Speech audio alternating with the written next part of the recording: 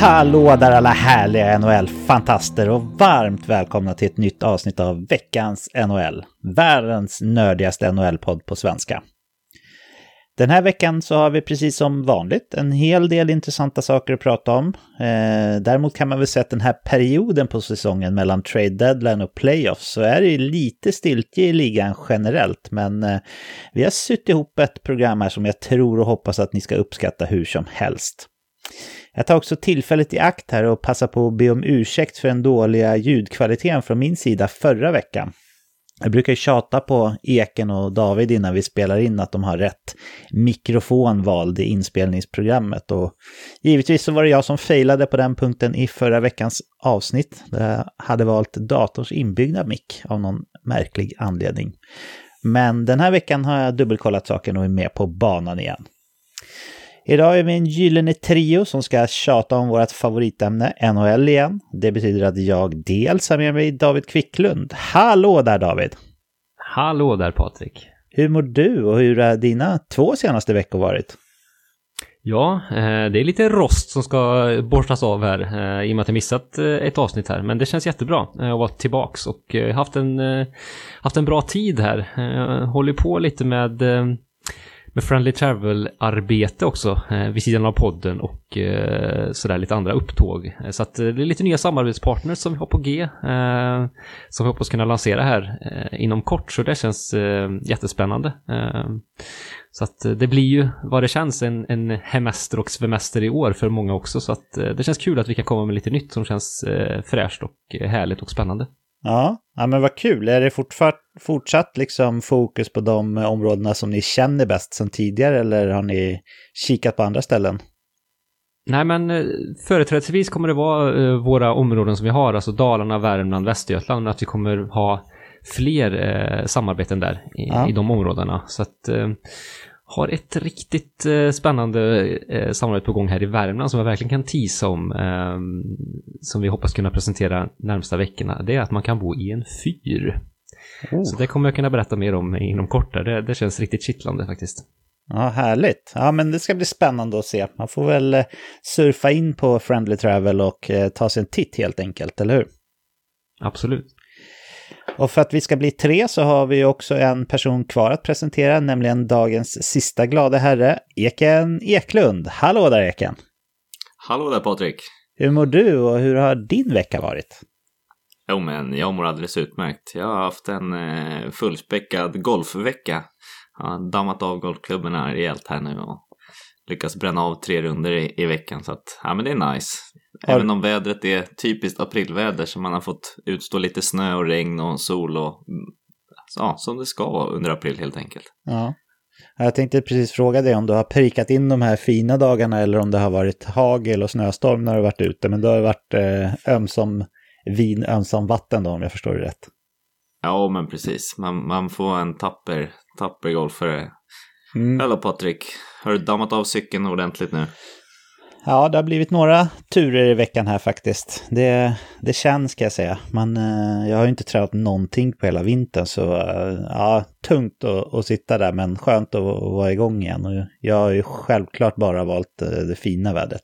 Jag skulle inte ge mig ut i snöstorm här och ta en cykeltur. Så nördig är jag inte när det kommer till att cykla i alla fall. Men annars på tal om det, Patrik. Ja. Bryter in där, men vi har ju fått en liten fråga faktiskt på Instagram från vår lyssnare Oskar. Blir det någon Vätternrunda i år, undrar han. Och då tror jag han syftar på ditt deltagande. Du har ju varit med i den tävlingen tidigare. Ja, men ni då? Blir det någon Vätternrunda för er om vi börjar där? Nej, för mig blir det inte. Det kan jag slå fast. Alltså, för mig är det närmast idioti det upplägget på den tävlingen känns otroligt tufft. Alltså, så att jag är grymt imponerad att du har genomfört det. Just med tanke på det ganska statiska och uthålliga där. Så att jag är hatten av säger jag till dig. Men för mig blir det inte någon Vätternrunda i år heller då. Eken, är du taggad? Ja, men jag skulle kunna sträcka mig så långt att jag följer dig om du kör. Ja, men då kan man säga att det blir Vätternrundan för dig då, typ. Ja, men så långt skulle jag kunna sträcka mig. Jag ska välja, jag äger inte ens en cykel faktiskt. Så att, nej, det är ett stort steg för mig. Ja, jag lär nog köra i år igen. De har ju flyttat fram den eller bak eller vad man säger på grund av pandemin. Så det ska gå av i september. Om det nu går i september då. Men i och med att man fick de där extra månaderna där. Vanligtvis så går ju Vätternrundan veckan innan midsommar. Så det hade ju bara varit 2 månader kvar här, inte ens det. Då hade det känts motigt, minst sagt. Med tanke på min kroppshydda som den är i år. Jag brukar i och för sig göra Vätternrunda, så brukar jag ändå väga en bit över 100, men nu väger jag en bit över det jag brukar väga, så det hade varit tungt. Men om det blir av i september då lär jag nog cykla. Vi får väl lägga ut min nummerlapp där på sociala medier då, David, så att inte bara Eken kan följa med i så fall då. Nej, men absolut, det får vi göra. Det är en superbra idé. Hur tidigt sätter du dina mål? Liksom, är det så att du känner dagsformen veckan innan, eller sätter du målbilden redan nu och tränar inför den? Liksom? Nej, inte nu. Vanliga år så sätter jag den under vintern, för att då håller jag igång med spinning liksom. Men 13 december så stängde de gruppträningarna på gymmet här i Knivsta, så jag har inte kört någonting under hela vintern, så nu har jag inte en blekaste aning. Men förra året till exempel, då skulle jag cyklat på 9 timmar på den nya bansträckningen. De har ju gjort Vätternrundan lite längre då för säkerhets skull. Och i år får vi se då om jag hinner komma i hyfsad form.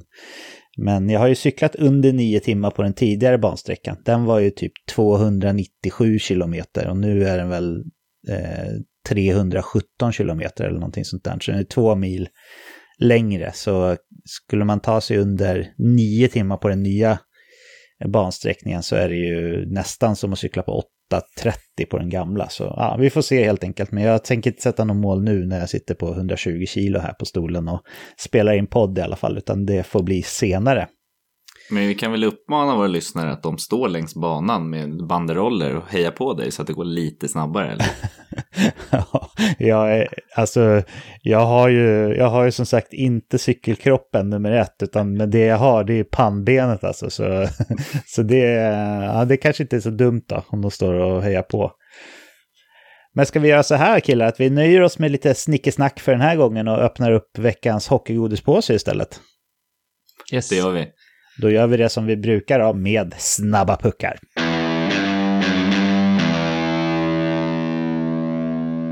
Pandemin fortsätter att jäcka även hockeyvärldens ligor här och var.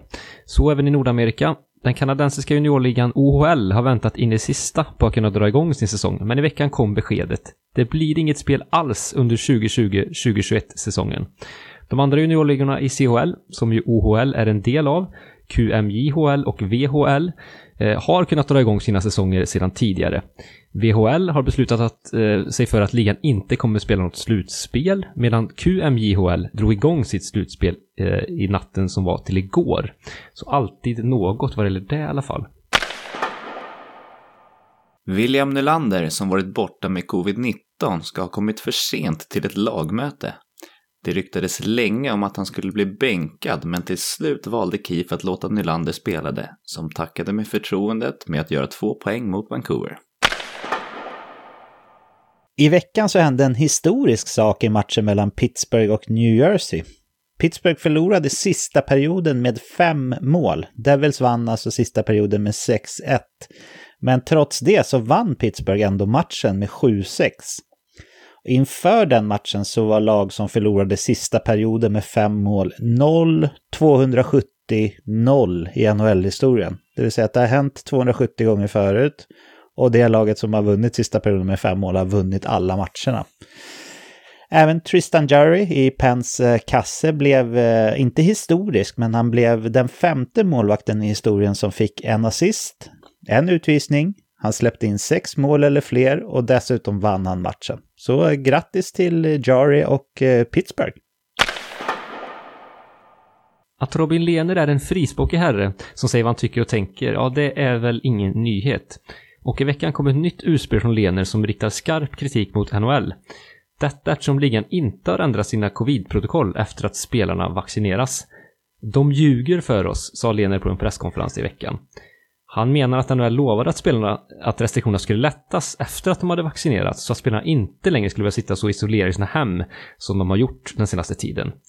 Så har dock inte blivit, utan spelarna tvingas fortfarande fortsätta leva på samma isolerade vis. Ledler la senare ut texten ytterligare på sina sociala mediekonton och bad halvt om ursäkt för att han utsåg lite klumpigt på presskonferensen. Men utvecklade också sitt resonemang och jobbigt isoleringen har varit för honom personligen. Han är bipolär som vi känner till sedan tidigare och att tvingas leva så isolerat som han har gjort enligt NHLs strikta covid-protokoll medför har varit väldigt jobbigt för Robin Lehner. Vi hoppas för alla skull, och då exempelvis Lehners, att världen är på väg åt rätt håll och att massvaccinationen som ju pågår runt om i världen just nu tar död på pandemins instängande effekter såklart. Vancouvers svenskback Alexander Edler blev i veckan avstängd 2 matcher efter att ha gjort en bentackling mot Torontos Zach Hyman.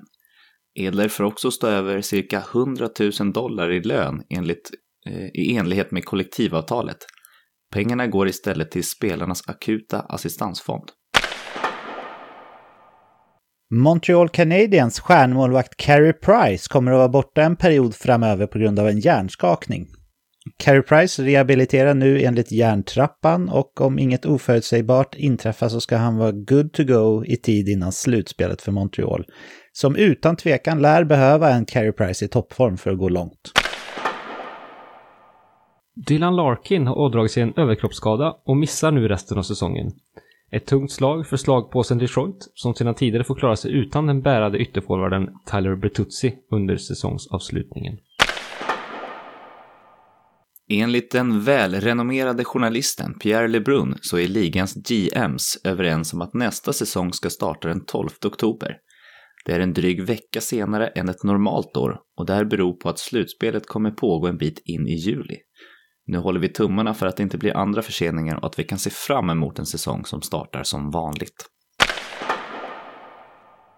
Anaheim Ducks svenska veteranforward Jakob Silfverberg kommer att missa resterande del av säsongen eftersom att han ska genomföra en höftoperation. Jakob har enligt uppgift spelat med höftskadan under en längre tid och om allt går som det ska så kommer rehabiliteringen ta 4 till 6 månader. Eftersom att det är knappt 6 månader kvar till säsongspremiären som vi hörde Eken berätta om så kommer förhoppningsvis inte Silfverberg missa speciellt lång tid alls, om ens någon tid. Så krya på det Jakob. Ryan Hartman, som de senaste åren kuskat runt rejält i ligan, får nu en något mer stabil NHL-tillvaro. Han har nämligen kritat på en förlängning med Minnesota Wild ytterligare 3 säsonger till en capita på $1,7 miljoner per säsong. Och i och med Hartmans nya kontrakt så stänger vi veckans snabba puckar. Jag tänkte att vi skulle ta oss en liten tabellkoll killar. Jag vet inte om det beror på att man möter lag enbart från sin egen division, men det känns som att det är färre lag som är med och krigar om en slutspelsplats i år jämfört med ett vanligt år. Eller vad säger du David? Nej men så känns det faktiskt, och det är ju lite tråkigt. Helt klart att det har blivit så. Det känns som att andra år känns som att det har varit fler lag inblandade i striden. Nu är det kanske mellan, i bästa fall 1 till 2 lag det står mellan om kanske den sista platsen. Så att det är ju lite trist att det är den utvecklingen, men vi får väl glädjas åt de relativt få kamper som ändå finns kvar då. Ja. Eken, upplever du också, precis som jag och David, att det är färre streckstrider i år jämfört med ett vanligt år? Jo, men verkligen. Och jag tyckte att man såg den trenden ganska tidigt faktiskt. De här stryklagen i divisionen känns som att de är väldigt tydliga och toppenlagen är också extremt tydliga. Så att det är de här mittenplatserna som eventuellt då kan tampas om. Nu har inte jag grottat ner mig riktigt noggrant på hur det har sett ut tidigare år, men en känsla jag har det är att det kan bero på att det inte är något wildcard-system i år. Jag minns inte riktigt hur det brukar vara, men det känns som att det ändå är de platserna liksom, såklart eftersom att det är de som är de sista som går till slutspel, men det kan ändå vara det systemet som gör att det är fler lag som är med och kampar om det ett vanligt år. Vad tror du om det David? Så kan det absolut vara att ha att göra med. Och ja, definitivt. Det blir ju en extra dimension till det här. Blir det ju mer rakt och på så sätt lite mer... det finns mindre att kriga om och mindre öppningar och hitta in bakvägen i slutspelet genom en wildcard-position som ju har varit fallet tidigare. Så det är nog absolut en sak som har att göra med det. Ja, men hur som helst, vi kollar till de 4 divisionerna och sen kanske inte blir någon jättelång diskussion då kring de sakerna, så får vi se om vi hittar något spännande trots allt. Vi kan väl börja med West, tänker jag, för där är ju 3 lag redan matematiskt färdiga för slutspel. Vegas, Colorado och Minnesota. Och sen så är det väl mellan Arizona och St. Louis det står mellan, skulle jag vilja påstå. San Jose känns ändå som att de är lite för långt bakom. Det skiljer 1 poäng mellan Arizona och St. Louis, och då har St. Louis 3 matcher fler att spela. Eken, skulle du vilja blanda in San Jose i eller Los Angeles kanske till och med i den här ekvationen, eller är det Arizona och St. Louis det står mellan om den 4:e platsen?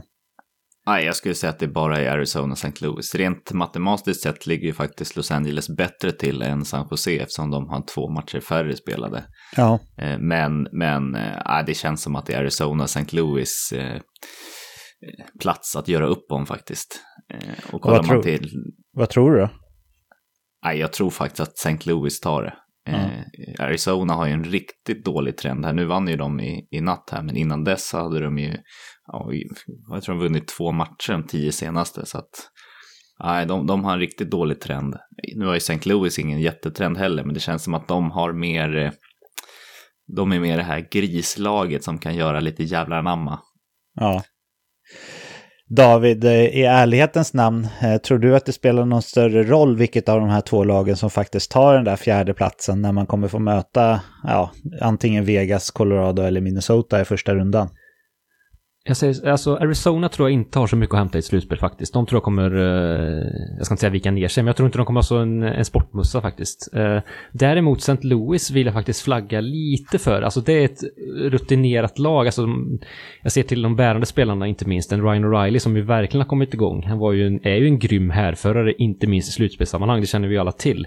Och han har spelat riktigt bra på slutet. Jag såg matchen här igår kväll när vi spelade in det här, när de mötte ju Colorado, och då var ju Ryan O'Reilly otroligt bra alltså. Och då vann man ju mot Colorado i en riktigt, riktigt bra hockeymatch. Så att det känns ändå som att man har någonting på gång där, och lite som Eken hintade om är det här lite grislaget som kan störa andra lag som kanske är bättre på pappret i ett slutspel då. Så att St. Louis skulle jag ge en större chans, men man går inte in som favorit utan snarare som underdog. Men i det här läget, den här säsongen som man haft, så kanske det passar dem ganska bra. Så att de vill jag faktiskt inte räkna bort, och jag tror liksom Eken att det är St. Louis som tar den 4:e platsen då. Ja, jag håller med er i det ni säger där. Om vi hoppar vidare och kollar på Kanada-divisionen North, så är det inte matematiskt klart där, men det känns som att det är 3 lag som har liksom ett imaginärt X framför sig här i alla fall. I Toronto, Winnipeg och Edmonton som har, framförallt Toronto då, såklart har ju dragit iväg, men även Winnipeg och Edmonton har en lucka ner till Montreal som har sista slutspelsplatsen nu. Det skiljer ju 4 poäng mellan Montreal och Calgary, och då har Calgary en match mer spelad. Och det skiljer 8 poäng mellan Montreal och Vancouver, men då har Vancouver då, på grund av covid-uppehållet här, 5 matcher färre spelade än Montreal. Så det är väl, 8 kan vi räkna bort, så det är ju de 3 det står emellan. Vad säger du, David? Tror du att Calgary eller att vi mot världen Vancouver skulle kunna ha någon slags monsteravslutning här på säsongen och faktiskt klättra förbi Montreal, eller är det de 4 slutspelslagen vi ser på topp 4 nu? Det blir svårt, men jag håller det inte för omöjligt. Vi har ju sett nu, Calgary har ju mött Montreal i 2 matcher här nu när vi spelar in det här, och möter dem ytterligare en match här i början av veckan. Och man har ju vunnit de 2 hittills, och kan man plocka en tredje där så kommer man ju sätta lite press alltså på Montreal, som ju har en väldigt vikande formkurva haft under en längre period. Så Calgary vill jag inte räkna bort, och jag räknar nog faktiskt inte bort Vancouver heller här. De har ju visat ett jäkla go sen de kom tillbaka efter sitt långa covid-uppehåll, så det blir tufft, men det känns ju helt klart som att de 2 lagen har ju väldigt mycket bättre trender än ett Montreal, som det känns som att de jag vet inte vad de har gjort sista halvan av säsongen. Det känns som att man verkligen har stagnerat och coachbytet har ju inte haft den effekten som man hade hoppats heller. Så att här vill jag ändå tro att det finns lite möjligheter för lagen bakom, även om det ser tufft ut. Det är många poäng såklart de ska hämtas in för i vissa fall, inte minst för Vancouver då, men tror ändå vi kan få se en rafflande avslutning i den här divisionen. Du håller med om att Edmonton, Winnipeg och Toronto, även fast det inte är matematiskt klart, att de känns klara, eller? Ja, definitivt. De kommer hamna topp 3, ganska säker. Så att det känns som att de lagen är faktiskt i särklass i den här divisionen den här säsongen. Mm. Eka, skulle du säga att något av de här jagande Calgary, Vancouver har en chans att, eller chans är klart de har, men tror du att de kommer kunna ta sig förbi Montreal? Nej, jag tror faktiskt inte det. Det känns som att Vancouver har ju ett helt monsterschema framför sig här. De kommer ju bli helt slutkörda. Och sen så ryktas ju dessutom att Elias Pettersson kommer missa hela säsongen. Så att det är ju ett riktigt tungt avbräck. Mm. Så att de tror jag kommer, bränslet tar slut förr eller senare. Och frågan är om Montreal kan fortsätta ha en sån här dålig trend hela avslutningen. Visst, nu är Price borta, men Allen har ju faktiskt gjort det väldigt bra den här säsongen som 1B får man väl nästan säga då. Så att jag tror faktiskt att Montreal kommer ta sig i kragen och kamma hem det här till slut. Ja. Inför säsongen så sa vi allihopa unisont att East var den divisionen som var svårast att tippa. Tittar jag på tabellställningen nu så känns den inte avgjord såklart, men det känns i alla fall väldigt troligt ändå att de 4 klubbarna som ligger i topp nu, det vill säga Washington, Pittsburgh, New York Islanders och Boston Bruins, kommer att ta sig till slutspel. Boston har 6 poäng till godo på New York Rangers och 2 matcher färre spelade. Och man har ju 11 poäng till Philadelphia, så Philadelphia kan vi räkna bort. Devils och Buffalo är ju redan matematiskt uträknade dessutom. Så det enda som skulle kunna hända här är väl att Rangers skulle kunna klättra om Boston, men det är ju Rangers har 8 matcher kvar att spela och Boston 10, så jag skulle vilja hävda att den här divisionen är avgjord mer eller mindre. Vad säger du, Eken? Ja, jag håller med. Och jag tror inte att det spelar någon roll om Rangers skulle vinna alla 8 matcher som återstår, så tror jag faktiskt inte att de tar det ändå, tyvärr. Nej. Och det är ju lite som förra året som vi ser. De startade rätt dåligt och sen så går de mot en monsteravslutning och har gjort det riktigt bra här mot slutet. När både Panarin och Zibanejad har skärpt till sig rejält, men det räcker inte. Men det sagt så tycker jag inte att det är ingen fiasko. Det är inget fiasko för dem om de inte kommer till slutspel. Det är inte i år de ska göra det liksom. Nej, men det är väl inte så långt kvar, va? Tills de ska göra det. Åtminstone om du går till slutspel, eller vad säger du? Nej, jag tror att nästa år så är målsättningen definitivt att gå till slutspel. Så att, det är inte så långt borta att knacka på dörren. Så att, nej. Jag skulle vilja hävda, David, så här lite i retrospekt att Boston vart lite av trade deadlines stora vinnare. Kanske inte om man kollar på lång sikt, eftersom att de ändå har gett upp lite assets, men att plocka in Riley från Ottawa och Hall från Buffalo känns som att det har varit 2 väldigt, väldigt bra drag, och Buffalo har ju en fin trend efter det, så det är svårt för Rangers att knappa in. Eller vad säger du, David? Ja, man har ju fyllt hål i sin laguppställning helt klart med de där förstärkningarna. Det måste man säga. Och hittat de behov som man behövde och täppt till det. Så att nej, man känns för stabila tycker jag för att man ska tappa det här. Och som ni är inne på, det är också ganska rejält avstånd, så att det kommer inte räcka att Rangers har en fin trend. Det är för lite och för sent i Rangers fall. Tyvärr för deras del. Too little too late, säger vi till Rangers då. Och sen så har vi då den divisionen där det ändå faktiskt är lite nerv kvar. Central Division. Där har ju Carolina, Florida och Tampa, de har ju, jag skulle vilja säga att de är klara. De har dragit ifrån övriga lag i divisionen. Men däremot så är det faktiskt lite kamp om sista plats, eller 4:e platsen i den här divisionen, sista slutspelsplatsen. Just nu är det Nashville som ligger 2 poäng före Dallas. Men Dallas har 2 matcher färre spelade än Nashville. Och sen så ligger Chicago 5 poäng efter Nashville. Så jag skulle nog vilja säga att det till stor del kommer stå mellan Nashville och Dallas det här. Och det är 2 formstarka lag också ska sägas. Så det kommer bli... Här har vi ändå en batalj skulle jag vilja säga. Eller vad säger du, David? Ja, definitivt.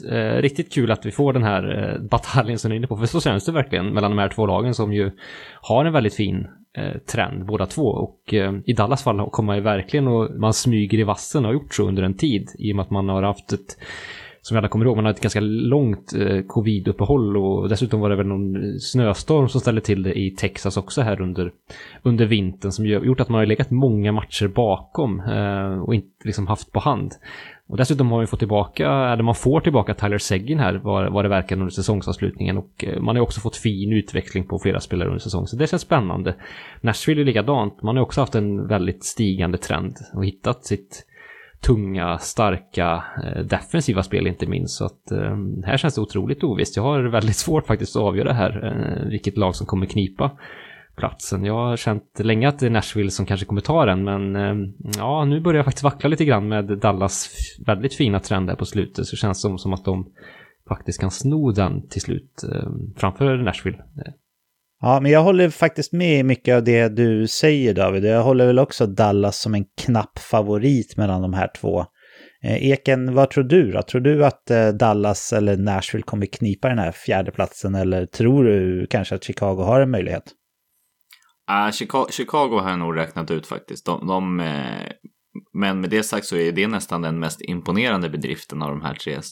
De hade man ju räknat var i tokbotten liksom. Och ändå med 10 matcher, mindre än 10 matcher kvar och kampar om en slutspelsplats. Det är grymt imponerande. Men jag tror som ni också att Dallas kniper det här. De har ju, eftersom de hade covid ganska tidigt, så har ju de alltid legat efter poängmässigt och känt sig liksom att de behöver jaga i kapp.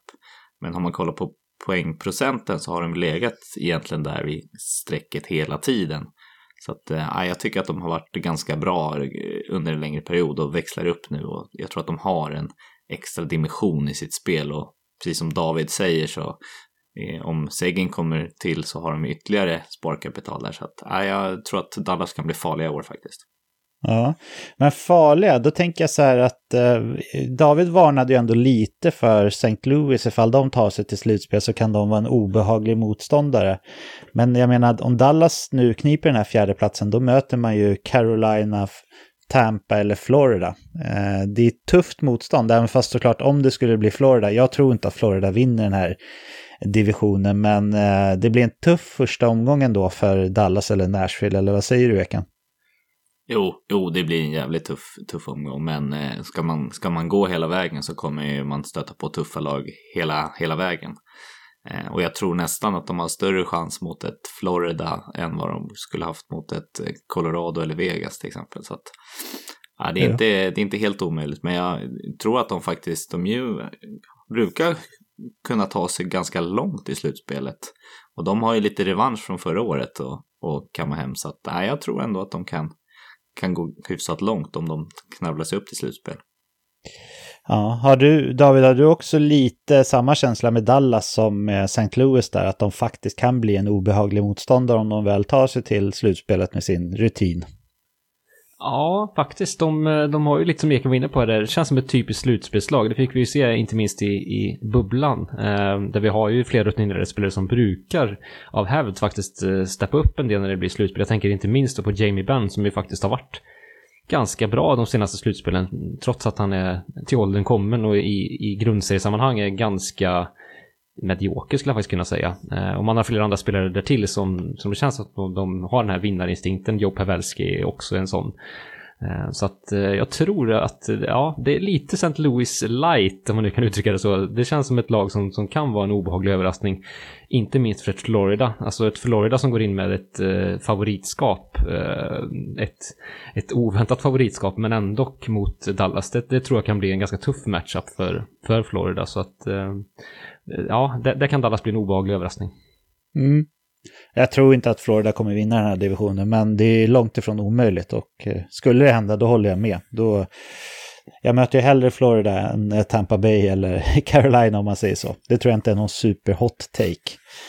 Men ska vi göra så här att vi stänger tabellkollen för den här gången, killar. Det är ju inte jättelång tid kvar här av grundserien, så när vi spelar in nästa avsnitt om en vecka då är det ju inte många matcher kvar. Så då skulle vi nog nästan kanske kunna spika vilka lag som går till slutspel. Vi får helt enkelt se vad som händer här under veckan och sen gör vi så här att vi hoppar vidare. Förra veckan så hade ju jag och Eken en övning när vi gick igenom vilken spelare vi tyckte var respektive lags MVP så här långt in på säsongen. Det tyckte åtminstone jag och Eken var roligt, så idag ska vi göra en liknande övning där vi går igenom vilken spelare vi tycker är respektive lags genombrottsspelare för säsongen. Det vanligaste om man tänker på genombrott är ju att det är en rookie eller åtminstone en ung spelare, men vi har valt att inte sätta någon åldersgräns eller liknande, att man måste vara rookie eller så, utan helt enkelt tar vi den spelare vi tycker har fått ett genombrott som namn eller i klubben eller så. Och vi har tagit ut egna namn också så man kan väga in olika parametrar i det här. Eken, tyckte du det var svårt att plocka ut en genombrottsspelare per klubb? Ja, men jag tyckte det var väldigt svårt. Vissa klubbar så hade man svårt att välja vilken av de här man skulle välja, och i andra klubbar var det snarare tvärtom. Finns det verkligen någon som har haft ett genombrott i år? Så att, det var extremt svårt faktiskt. Några var ju ganska självklara, men annars så det var tufft skulle jag säga. Ja. David, tyckte du också att det var svårt på vissa håll, eller? Ja, det var det. Då fick man verkligen leta i arkiven, eller på att säga, och sådär. Så att med andra klubbar som sagt var det betydligt svårare. Ja, men vi gör så här att vi hoppar väl in i det då. Vi körde ju bokstavsordning förra veckan, så vi kör väl det igen då för enkelhetens skull. David, vilken spelare har du utnämnt till säsongens genombrottsspelare i Anaheim? Ja, Anaheim är ju ett lag som, det sprudlar ju inte direkt här. Och offensiven har ju varit relativt skral, om jag uttrycker det milt. Men jag tycker ändå det finns ett par ljusglimtar, och Trevor Zegras har ju såklart varit en injektion bitvis när han har kommit in. Men om vi ser hela säsongen så tycker jag faktiskt att Max Comtois har tagit ändå ett rejält kliv på forwardsposition.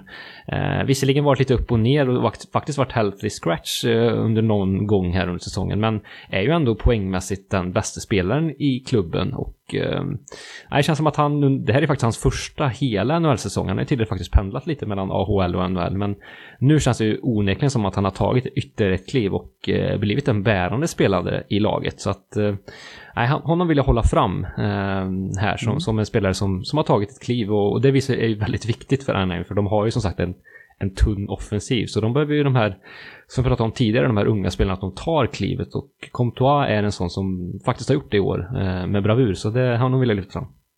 Ja, jag skriver under på det du säger, David. Jag valde också Maxime Comtois som genombrottsspelaren för säsongen med samma spännande namn som du sa där med Zegras, och även Drysdale får man ju nämna då, som bubblare, men de kan nog vänta med sitt genombrott till nästa säsong i alla fall. Eken, valde du också Comtois eller har du någon annan? Nej, jag valde också Comtois, och en av anledningarna är att det är ju han som är the go-to-guy nu i Anaheim. Alltså det har hela tiden varit de här gamla rävarna. Getzlaff har alltid varit där i toppen på typ viktigast i Anaheim. Och nu är det ett tronskifte, så att Comtois tyckte jag var ganska given egentligen. Zegras är spännande, men han har ju spelat ganska få matcher den här säsongen. Så att Comtois var den som det föll på till slut. Yes, om vi hoppar vidare till Arizona då, Eken. Vem landade du i där?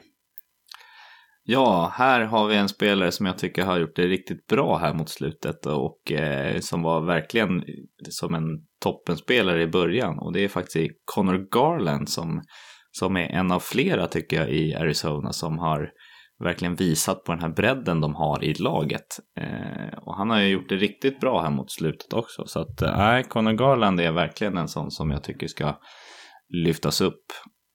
Ja, Jag valde också Conor Garland. Jag älskar ju Jakob Chychrun, men där kände jag ändå lite att han har nog haft sitt genombrott redan. Även fast jag gärna tar alla tillfällen jag kan att nämna hans namn, så landade jag också i Conor Garland där till slut. David, hur blev det för dig?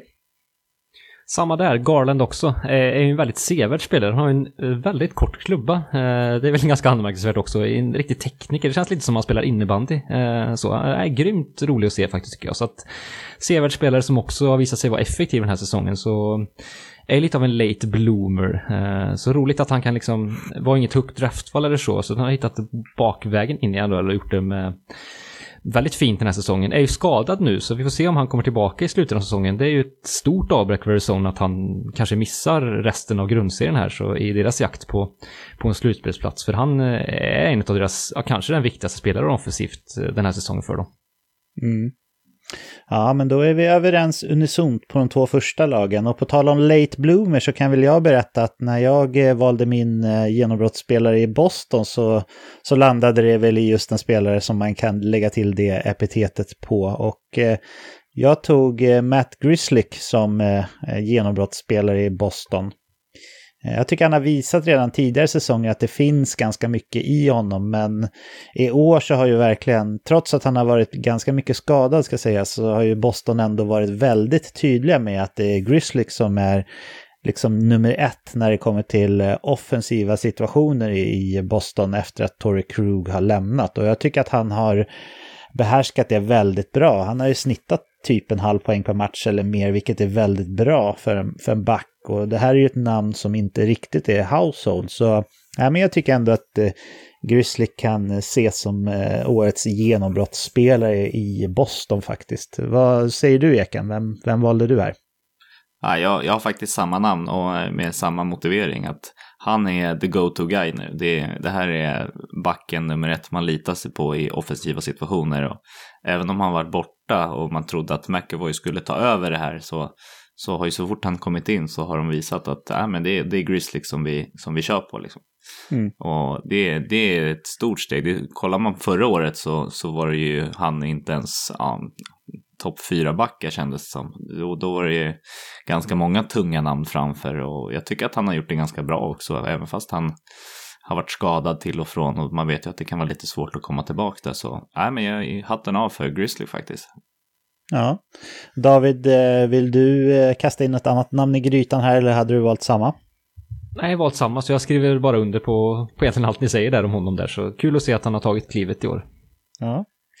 Då är vi överens unisont än så länge. Om du får ta Buffalo då, David, vad landar du i där?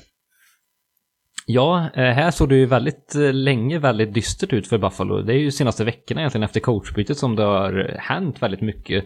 Inte minst vad det gäller offensiv produktion, och flera spelare som ju man har väntat på väldigt länge.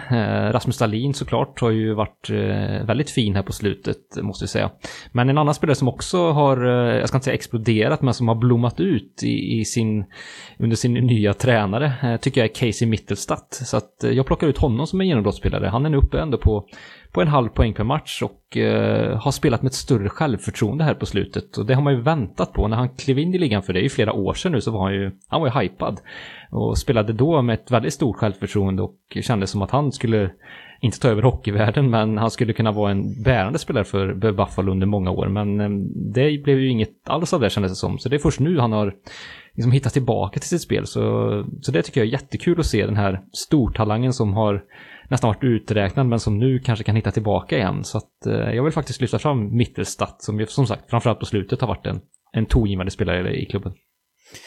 Ja, och jag håller med. Jag har också valt ut honom, och det är precis som du säger att det har ju hänt saker i Buffalo efter att de blev av med tröttmössan Ralf Kryger, får vi väl ändå kalla honom, med tanke på resultat och karisma och sådana saker. Så jag skrev under på mitten. Så jag kommer ihåg när han gjorde de här första 8 matcherna för att inte bränna rookie-kontraktet med Buffalo. Jag för mig han var point per game, eller till och med över det på dem.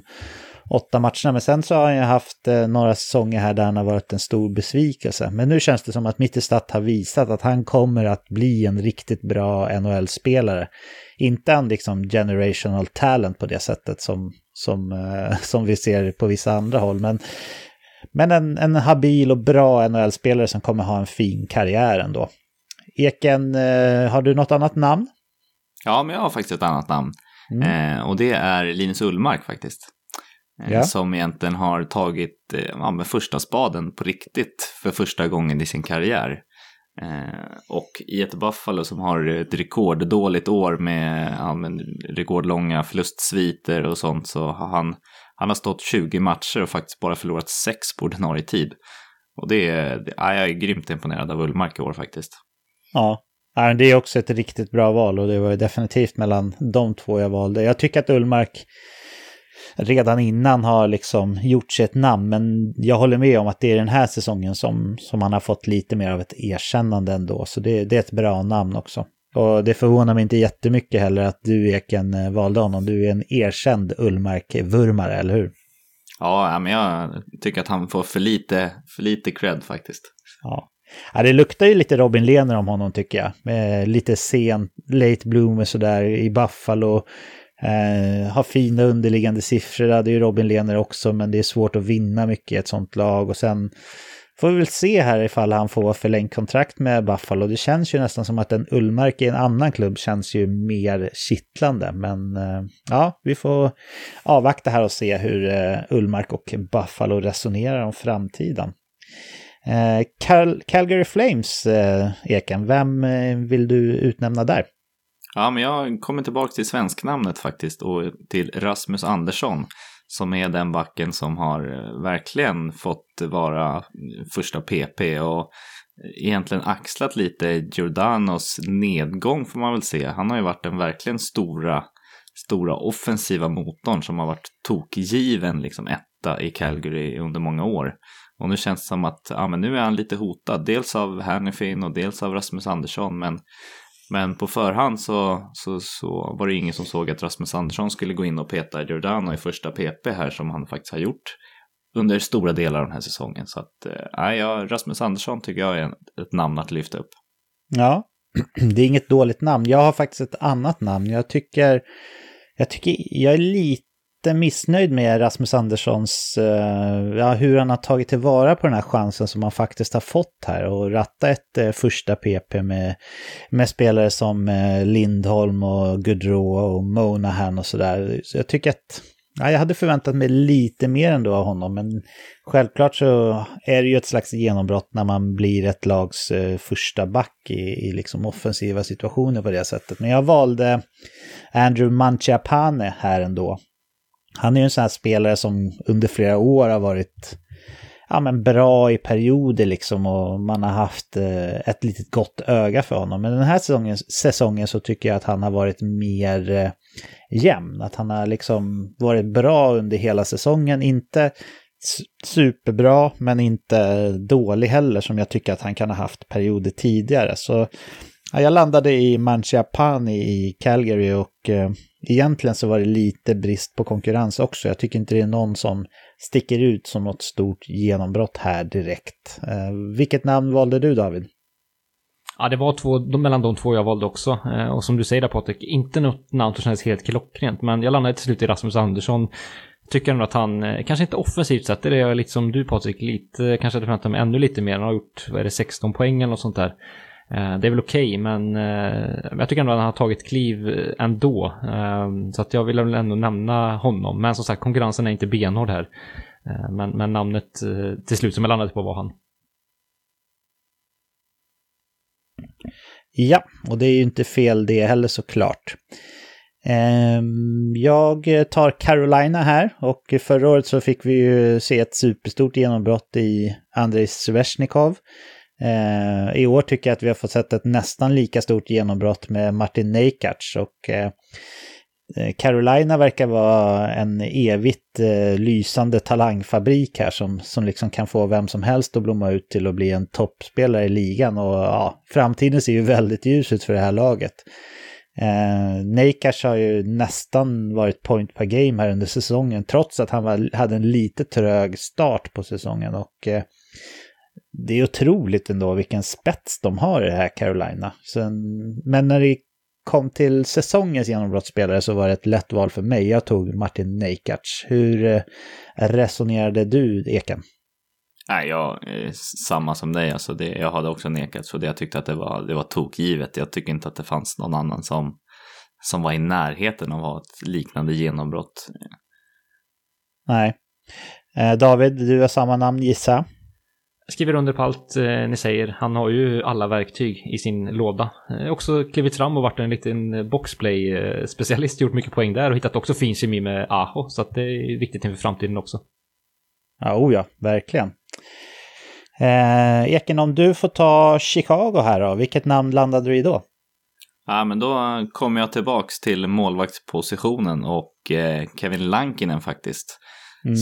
Som var ett otroligt genombrott, och framförallt i början av säsongen när han egentligen startade training campen som tredje keeper och gick in och var inte ensamt bidragande, men tillsammans med Patrick Kane bidragande till att de faktiskt låg på en slutspelsplats under stora delar av säsongen, och är en av de två anledningarna till att de faktiskt kampas om en slutspelsplats. Så att, det är riktigt grymt av att komma så.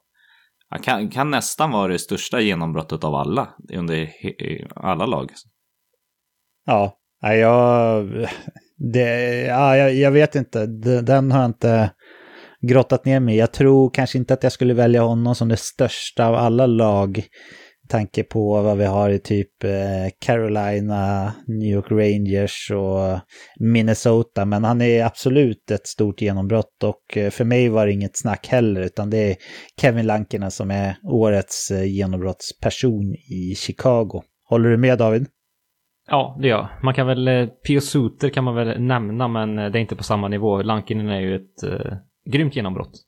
Ja. Lite mer oväntat också. Suter var väl ändå poängkung, tror jag, i Schweiz förra året, om jag inte minns helt fel. Så det har vi ändå sett, att de här riktigt poängstarka spelarna från Schweiz, de brukar kunna gå in och göra det bra i NHL också. Så det tror jag vi får se mer av i framtiden. David, Colorado, det här är ju ett väletablerat lag, så jag gissar att det var lite svårare att välja här än i till exempel Chicago, men vart landade du i? Ja, genombrottsspelare är såklart en definitionsfråga vad man menar med det, men jag vill faktiskt lyfta fram en ändå ganska etablerad spelare, men Sam Girard har gjort det fantastiskt bra den här säsongen. Är ju lite i bakvattnet bakom den så fantastiska Cale Makar, men har ju gjort över 30 poäng den här säsongen från backposition. Colorado är faktiskt det enda lag som har två backar som har gjort över 30 poäng, och det är ju just då Makar och Girard. Så att han har ju tagit ett grymt kliv den här säsongen och gör ju sin bästa säsong, trots att den blir ju rejält avkapad den här säsongen, så gör han det. Är ju otroligt sevärd och med sin briljanta skridskoåkning, och den här säsongen har jag fått utväxling ännu mer i poängprotokollet också, och varit ännu mer viktig när McCarr har varit borta också, vilket han har varit en del under säsongen. Så Girard är mitt val faktiskt. Ja, jag gillar den. Jag blir nästan lite sugen på att byta faktiskt när jag hör din motivering. För jag valde en annan. Jag valde också en 30-plussare här, tror jag han är, i Philipp Grubauer. För han har ju haft perioder liksom när han har varit väldigt bra inte bara i Colorado utan i andra klubbar också. Men den här säsongen så tycker jag ändå han har fått sitt genombrott på det sättet att folk ser honom ändå som en stabil och väldigt bra målvakt. För man har ju klankat ner lite på honom och på Colorados val att inte ta in någon annan målvakt. Men jag tycker ändå att Grubauer har liksom klivit fram och visat att han är en värdig första målvakt i NHL under den här säsongen, och det ser jag som ett litet genombrott trots att han har spelat länge i ligan. Men jag gillar Girard också, så jag är nyfiken på att höra vilket namn du har valt här, Eken. Ja, jag har faktiskt också Samuel Girard med samma motivering som David här, att han har ju inte bara varit en riktigt stark poängspelare, han har faktiskt tagit ganska många kliv och verkligen också fått en större roll i laget. Alltså han har gått för 2 säsonger sedan och spela nästan 17, 18, 19 minuter till att spela nästan mot 24 minuter per match nu. Så att De litar ju väldigt mycket på honom också, och det var ett riktigt bra trade där när de tradade till sig honom från Rangers. Samuel Girard, han kom från Columbus, eller vad var det? Nej. Nashville var det, ja. Ja, men det var en bra trade. Det var väl Duchene-traden där, någon trippel. Du hade med den på en You Crash the Game-fråga, va, David? Ja, men det stämmer. Han var inblandad i den traden där, den treparts-dealen. Ja, men kul. Eken, du får fortsätta här, och nästa klubb tyckte jag var svår att välja spelare från. Jag har till och med dubbelkollat med Dennis Fontler här, som är skribent för Columbus Blue Jackets för svenska fans, så att jag inte har missat något uppenbart namn här. Men vi kör Columbus, och du får säga vilket namn du till slut valde här, Eken. Ja, jag tog faktiskt ett namn på en spelare som inte ens har spelat hela säsongen i Columbus, i Jack Roslovic. Som jag tycker har varit, men han har nog nästan varit den som har varit epitetet i största genombrottet, och även om man får lite blandade minuter och olika kategorier, så tycker jag att han är den som har varit jämnast i det här laget faktiskt. Ja, jag valde också Jack Roslovic, och jag fick grönt ljus till slut här av Dennis. Det var inget uppenbart namn som jag hade glömt, men det har ju varit... det har inte varit någon säsong för Columbus som liksom osar genombrott direkt, eller vad säger du, David? Nej, det har det ju verkligen inte varit. Roslovic var ju väldigt, väldigt bra, framförallt de första matcherna i klubben efter traden, då han kändes som att han fick en nytändning och spelade med ett annat självförtroende. Sen har han väl dalat lite grann och varit lite mer upp och ner, som du säger, och också ju hamnat i Tortorellas frysbox under någon gång, vilket ju alla verkar göra mer eller mindre. Så att man gör det bra. Så det ska bli kul att se om man kan ta liksom ytterligare kliv nästa säsong. Kanske då med en ny tränare bakom rodret. Ja, men då var vi överens om den där, fast den var svår. Jag roffar åt med Dallas här, som också var ett väldigt lätt val. Även fast vi får inte glömma bort att Roope Hintz, han hade ju ett ganska stort genombrott när han kom fram liksom. Och sen så har man väntat på att han ska ta nästa steg. Och i år så har han verkligen gjort det. Han är ju över point per game, tror jag, Roope Hintz. Så den såg man kanske inte riktigt komma. Så han är ändå... Det här är ett lag som det fanns flera spelare att välja på. Men man kan inte blunda för det Jason Robertson har gjort. Framförallt under andra halvan av säsongen här, när han har varit också en bit över point per game. Och han börjat nosa på point per game på hela säsongen också, på grund av den starka andra halvan. Och han är ju ung, och han är ju rookie och allt sånt där, så väldigt, väldigt spännande för Dallas, och för mig var det ganska enkelt ändå att landa i Jason Robertson här. Vad säger du, Ekan? Ja, jag har faktiskt samma namn som du. Jason Robertson är ju väldigt svårt att inte ta. Jag tycker att det är bra att du nämner Hintz också, för han har en otrolig säsong liksom. Men att komma in som egentligen hans första riktiga säsong liksom. Han spelade 3 matcher förra säsongen, sen har han inte spelat något mer. Och komma in och pacea nästan point per game, det är extremt imponerande. Och i en sån tuff säsong som Dallas faktiskt har haft med covid-uppehåll och fått ha ganska tajta matchscheman för att komma ikapp liksom spelschemat. Så hatten av, det här är grymt jobbat, och en framtida riktig talang, tror jag. Ja, jag har ju också noterat här att Robertson har verkligen fått förtjäna den här förtroendet som han har fått. Han har verkligen haft en trappa här under säsongen, när coach Bowness har gett honom mer och mer istid, mer och mer förtroende, högre och högre upp i hierarkin. Så han har inte fått någon räkmacka heller, utan Jason Robertson har fått kämpa sig upp i hierarkin och har verkligen behövt förtjäna det förtroendet som man har nu. David, jag gissar att du har samma namn här, eller? Ja, verkligen.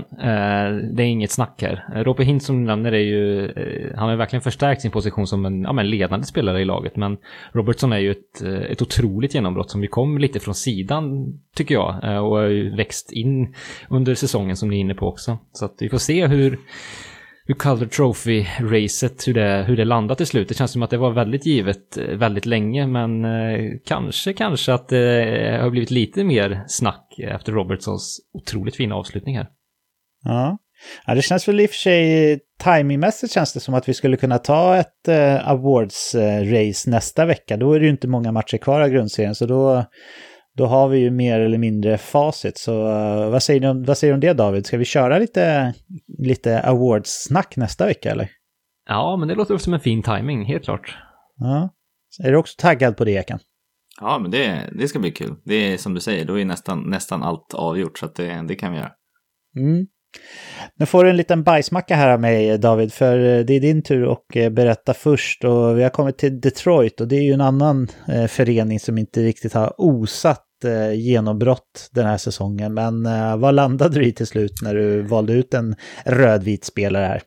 Ja, det var ju inte lätt. Helst skulle man kanske vilja ha tagit Jakub Vrana, men det känns lite märkligt att ta honom efter 3 matcher eller någonting i klubben. Men han har ju ändå fått ett lyft vad det verkar i sin nya miljö, så det är kul. Men jag landar nog till slut i Filip Hronek på backsidan, den tjeckiske högerskjutande backen som ju, visst, hans plus minus-siffror är inte vackra och det finns väl en hel del defensiva brister i hans spel, men är ju ändå otroligt viktig i den grymt tunna backuppställning man har i klubben, så är ju han som bär stor del av ansvaret.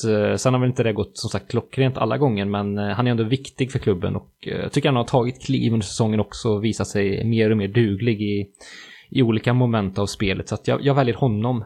Filip Zadina har väl också tagit vissa smygande kliv, framförallt på slutet här, så att han kan man väl nämna, men jag landar ändå i Hronek som ju ändå är den poängbästa spelaren, tror jag, om jag inte tittar fel här, så att det säger också någonting kanske om hur svagt det offensiva spelet har varit i Detroit den här säsongen.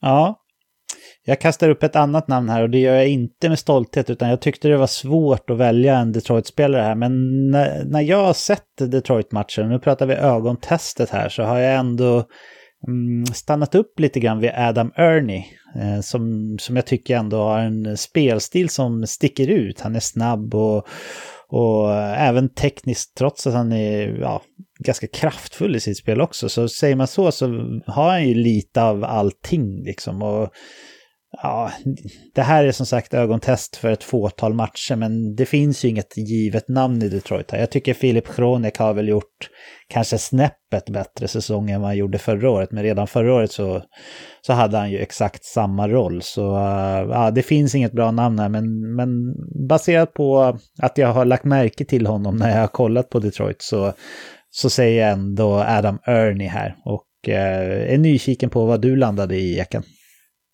Ja, det här var extremt svårt. Men ska vi vara helt ärliga, ska vi verkligen plocka ut ett genombrott i Detroit? Alltså, har det varit något genombrott?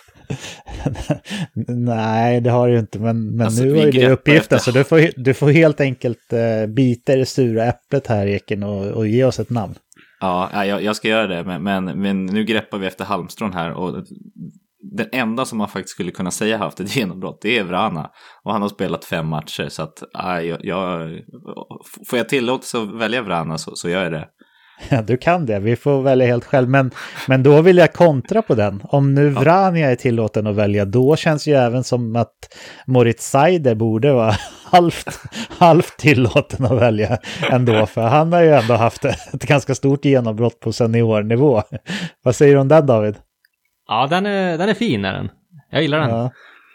Han har goda chanser att titulera sig kanske viktigaste spelaren i kommande SM-guldvinnare dessutom i SHL i så ung ålder. Nu går vi såklart händelserna i förskott här, men eftersom att du fuskade, men eftersom att du fuskade, Eken, då säger jag Moritz Seider här ändå. Så lämnar vi bara helt enkelt Detroit. Ja, det är bra. Edmonton då, Eken, det är också en väldigt etablerad klubb utan många nya spelare sådär. Men vem valde du ut som genombrottsspelare från Edmonton? Ja, här tog jag inte heller en spelare som är särskilt purung, utan jag valde Darnell Nurse som jag tycker har haft ett litet genombrott i år. Han har ändå varit hyfsat skaplig tidigare år, duglig back, men det känns som att han har tagit det här lilla extra klivet och han matchas nästan 26 minuter per match. Han spelar nästan halva matcherna i alla matcher i snitt. Liksom. Så att, och det är ett litet genombrott att han får den rollen i det här faktiskt kompetenta laget, får man väl faktiskt se Edmonton i år. Ja, jag tror att det är... Edmonton har varit tvungna att ge honom väldigt mycket förtroende och speltid nu när Oskar Klefbom har varit borta. Klefbom som för övrigt har sagt i en intervju i någon värmländsk media här att han tror på spel nästa säsong, så det är ju väldigt positiva nyheter såklart. Men jag valde också Darnell Nurse. Jag tycker han är den spelaren som liksom har gjort sig ett större namn bland gemene man här under säsongen som har gått, och ja, jag har ju alltid gillat Nurse när det kommer till fantasy, men nu har han också visat att han är väldigt värdefull för Edmonton på isen, så ja, jag håller med om Darnell Nurse. Jag tog samma namn. Vad säger du, David? Ja, Nurse är ju ett jättebra namn. Jag lyfte upp ett annat namn som ändå har gjort sin poängmässigt bästa säsong hittills, så det är ju Jesse Puljärvi. Som ju visst, han har varit ganska mycket upp och ner under säsongen, men jag tycker ändå att han kommer tillbaka nu i Nordamerika med en annan känsla och en annan självförtroende och självklarhet i sitt spel. Han är fortfarande ung och har fortfarande en del att lära, absolut. Så att, men jag tycker ändå att den här säsongen båda gott inför fortsättningen, så någon form av mini-genombrott tycker jag ändå jag fått se från Puljärvi den här säsongen. Mm. Ja, det fanns som sagt några unga spelare där också att välja på, men ja, det är också ett bra namn. Jag skulle säga främst hans mentala genombrott. Alltså nu känns det som att han kom ju över och inte ens kunde engelska för förra gången liksom, och nu känns det som att han har gett en chans på riktigt, alltså att det här mentala, att han krigar järnet, han gör som de säger, han ser sig inte som den lysande stjärnan liksom, utan han tar hem jobbet och krigar som fan, och kollar man ögontestet så tycker jag att han ser faktiskt bättre ut än vad det har utdelats poängmässigt också. Mm. Ja, men ögontestet är ändå legit. Det ska vara kul att kolla på hockey också. Så ja, men som sagt, också ett bra namn. Ska jag säga nu, eller vem var det som sa senast? Jag kommer inte ihåg. Strunt samma, jag tar den här helt enkelt. Florida Panthers, nästa lag. Och där har jag valt en av ganska många spelare ändå som har fått blomma ut efter att de lämnade lite undanskymda roller i Tampa Bay bakom sig. Det kan ju vara svårt att slå igenom i ett lag som är liksom smockat med stjärnor redan innan. Så Carter Verhaeghe har ju verkligen dels fått chansen här fullt ut i Florida under coach Q, där han har spelat intill Barkov hela säsongen utan undantag mer eller mindre när båda har varit hela. Och man kan ju lugnt säga att han har gjort det bra också. Det här är ju någonting som jag tar för givet att det inte var någon annan än möjligtvis Floridas ledning som såg det här skulle komma liksom. Så för mig var det ganska enkelt att välja Carter Verhaeghe här, och ja, jag är nyfiken på att höra, Eken, om du resonerar på något annat sätt. Nej, jag har exakt samma namn och han har gjort det extremt bra. Han har ju nästan varit point per game-spelare nu. Nu är han ju visserligen skadad, men han är ju en av de stora anledningarna till att de faktiskt har kunnat sära på Barkov och Huber då, som har varit tokgivna på första linan hittills liksom. Men nu visar han ju att han kan ju matchas med en Barkov och faktiskt producera extremt bra. Så att jag hade också Verhaeghe. Jag tycker faktiskt att namn att nämnas är faktiskt Aaron Ekblad också, som har tagit haft lite offensivt genombrott i alla fall. Så att, men till slut landade det på Verhaeghe för mig också. Ja. David, vad säger du? Håller du med eller vill du lyfta någon annan? Nej, jag håller helt med. Verhaeghe är ju det stora lyftet här han har fått. Det är ju jättekul att se. Så som ni säger, det är ju svårt att hitta en väg in i Tampas laguppställning, och det har visat sig väldigt gott för honom att lämna den Florida-klubben för en annan.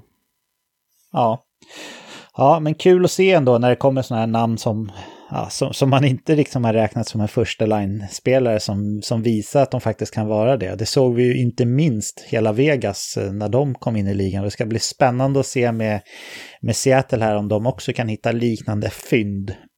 David, du får äran att ta Los Angeles Kings här. Vilket namn landade du i där? Ja, här finns det ändå några namn som man kan bolla med som jag tycker har tagit kliven i säsongen, vilket är väldigt bådar gott inför fortsättning för Los Angeles. Men till slut landade jag efter lite tvekan, men på målsposition så har vi ändå Cal Peterson som har steppat upp rejält den här säsongen och fått axla en större och större roll och tagit över, kan man säga, 1A målvaktspositionen från Jonathan Quick vad gäller starter och sådär. Så att han har tagit ett kliv den här säsongen som är väl värt att nämna, tycker jag.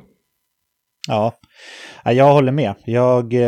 Som du säger, det finns ganska många spelare som är på väg uppåt i den här klubben, och vi kommer få se det under flera säsonger också, att det är många spelare som är på väg upp här. Men just den här säsongen så håller jag med om att Cal Peterson var det största namnet när det kommer till att få ett genombrott. Och det ska bli spännande att se här om Los Angeles kan hitta någon annan destination för Jonathan Quick, för det känns som att han är lite överflödig i den här klubben nu ändå med tanke på Petersons intåg. Eken, valde du också Cal eller hittade du något annat namn som du vill lyfta? Nej, jag valde faktiskt också Cal Peterson, så att det har vi samma tänk allihopa, och att jag tycker att att sno första spaden från ett sånt namn som Jonathan Quick, det är ett ganska stort att göra, och Jonathan Quick är en sån som brukar vilja ha mycket starter dessutom.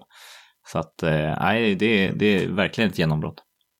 Ja, nästa klubb, du får börja här Eken, och det ska bli väldigt, väldigt spännande tycker jag att se vilket namn i Minnesota du hittade som har haft ett genombrott. För det är, som sagt, väldigt spännande. Vad hittade du när du grävde djupt här?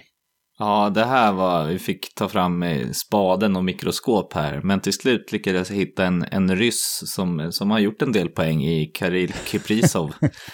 Ja, okej, du hittade hans namn där nere när du grävt. Ja, men det ska man säga att Minnesota innan Kaprizov var ett ganska beige lag som det kändes inte väldigt speciellt, och det var knappt ett slutspelslag. Och med hans intågande så har han faktiskt lyft flera andra spelare och gjort dem riktigt, riktigt bra. Men kolla bara på deras centerdjup så blir man inte direkt vettskrämd när man möter dem. Och ja, de har ju ett av 3 lag som redan har clinchat en playoff-plats. Så att det är faktiskt riktigt grymt att han nästan har gjort det själv faktiskt. Ja, jag håller såklart efter lite sarkasm i början med om det här. Jag skulle nog vilja säga att Kaprizov, du var inne på att Lankinen var det största genombrottet i ligan den här säsongen. Men jag vill nog säga att det står mellan antingen Kaprizov eller en New York Rangers-spelare som vi kommer till sen. Men jag vill nog säga att Kaprizov, han är liksom, han har inte bara kommit in och varit bäst i klubben. Det är ju ovanligt i sig att det kommer in en ny spelare och blir klubbens bästa spelare i säsong 1. Jag tycker att han har varit överlägset bäst i Minnesota. Och inte bara det känns som att han har fått hela regionen och börjat tro på det här laget igen och fått tillbaka liksom en glöd som det kanske har varit lite avsaknad av här under många mellanmjölksår med Minnesota. Och inte bara regionen heller, utan jag tycker att Kaprizov liksom har lyft blicken för det här klubbet från hela Nordamerika och hela världen, att det liksom har blivit ett lag som man pratar om igen, för det har varit ganska mycket med i den här klubben. Så Kaprizov, han betyder väldigt mycket på isen, men det känns också som att han har betyder otroligt mycket utanför isen. Så ja, jag tar för givet, David, att du har samma namn, men vill du lägga till någonting i hyllningskörerna här? Nej, man älskar ju en artist, och Kaprizov är en artist. Det är väl egentligen bara det jag vill säga. Mm. Då har du fått sagt det, så kan du få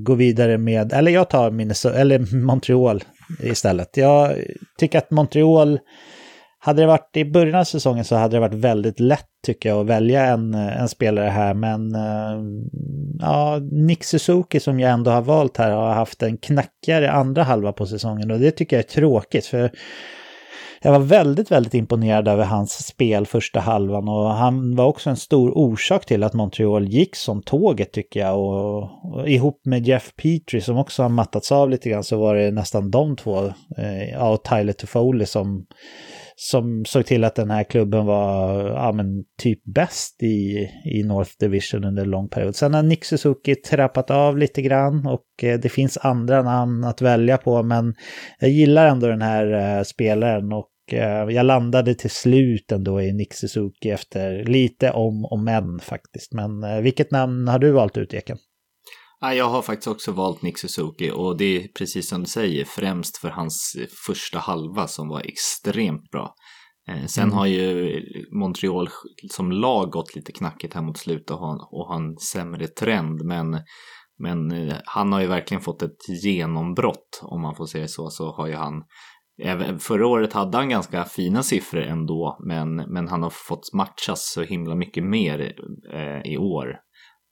Förra året fick han lite skyddad roll, och nu är han en av dem man litar på, även om det är ett ganska bred forwardsuppsättning, så tycker jag att han sticker nästan ut. David, hittade du något annat namn eller skriver du under på Suzuki? Jag skriver under där, det är en personlig favorit, så han gillar jag mycket. Som sagt, håller med om verkligen dalat här, och även efter coachbytet känns det inte som att det har gjort det bättre för honom i sett den roll han matchat. Han hade en säkrare topproll tyckte jag innan nästan coachbytet, så det är väl lite tråkigt, för jag tycker nästan att han förtjänar det. Sen är det klart, hans prestation har ju varit sämre också, så att det går väl lite hand i hand. Sen är han ju ung också, så att fortfarande ska vi komma ihåg, så att därav kanske att prestationen har svajat lite. Jag tror att nästa säsong att vi kommer få se en hel säsong där Suzuki är riktigt, riktigt bra. Det ser jag fram emot. Ja, det gör jag med. Och du får behålla ordet här, David, och berätta vem du har valt ut från Nashville Predators som säsongens genombrottsspelare. Ja, äntligen skulle man kunna säga för Eeli Tolvanen i Nashville som jag plockar ut här, som ju efter flera år där han har varit hypad, och det har gått kanske från hypad till bortglömd faktiskt. Men det var ju top prospect för Nashville i flera år, och levererade ju otroligt fina siffror hemma i Finland. Men har haft det svårt att fungera på NHL-is förrän i år då, den här säsongen där han ju verkligen har tagit klivet. Då är ju den forward som har gjort flest powerplay-poäng i laget, och vad gäller Tolvanen så är man ju otroligt glad av att se hans avslut, hans skott. Han har ju ett otroligt välriktat och hårt skott. Det känns som en av de här få spelarna som faktiskt kan skjuta och göra mål utan skymning.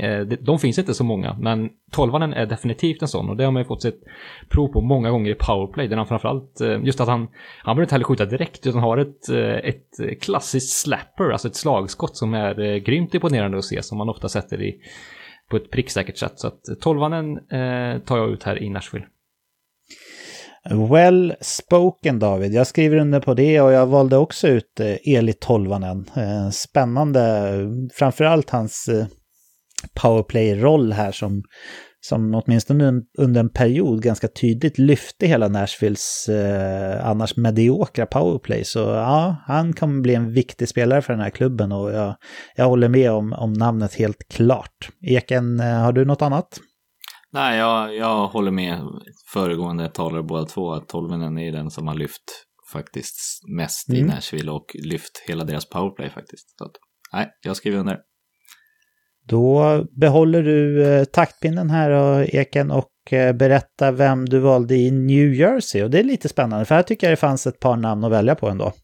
Ja, men här har jag faktiskt gått på det namnet som man startade lite svagare och har växt in i rollen lite, i Jegor Sharangovic faktiskt, som har sin första säsong i ligan, och snittar 0,5 poäng per match i det här mediokra laget, får man väl ändå kalla Devils, som gjorde det hyfsat bra i början, men sen efter både Hischers skada så har han verkligen steppat upp, och nu är han en av dem som får spela mest bland alla forwards faktiskt. Så att, ja, jag tycker att han har gjort det väldigt bra den här avslutningen av säsongen i alla fall.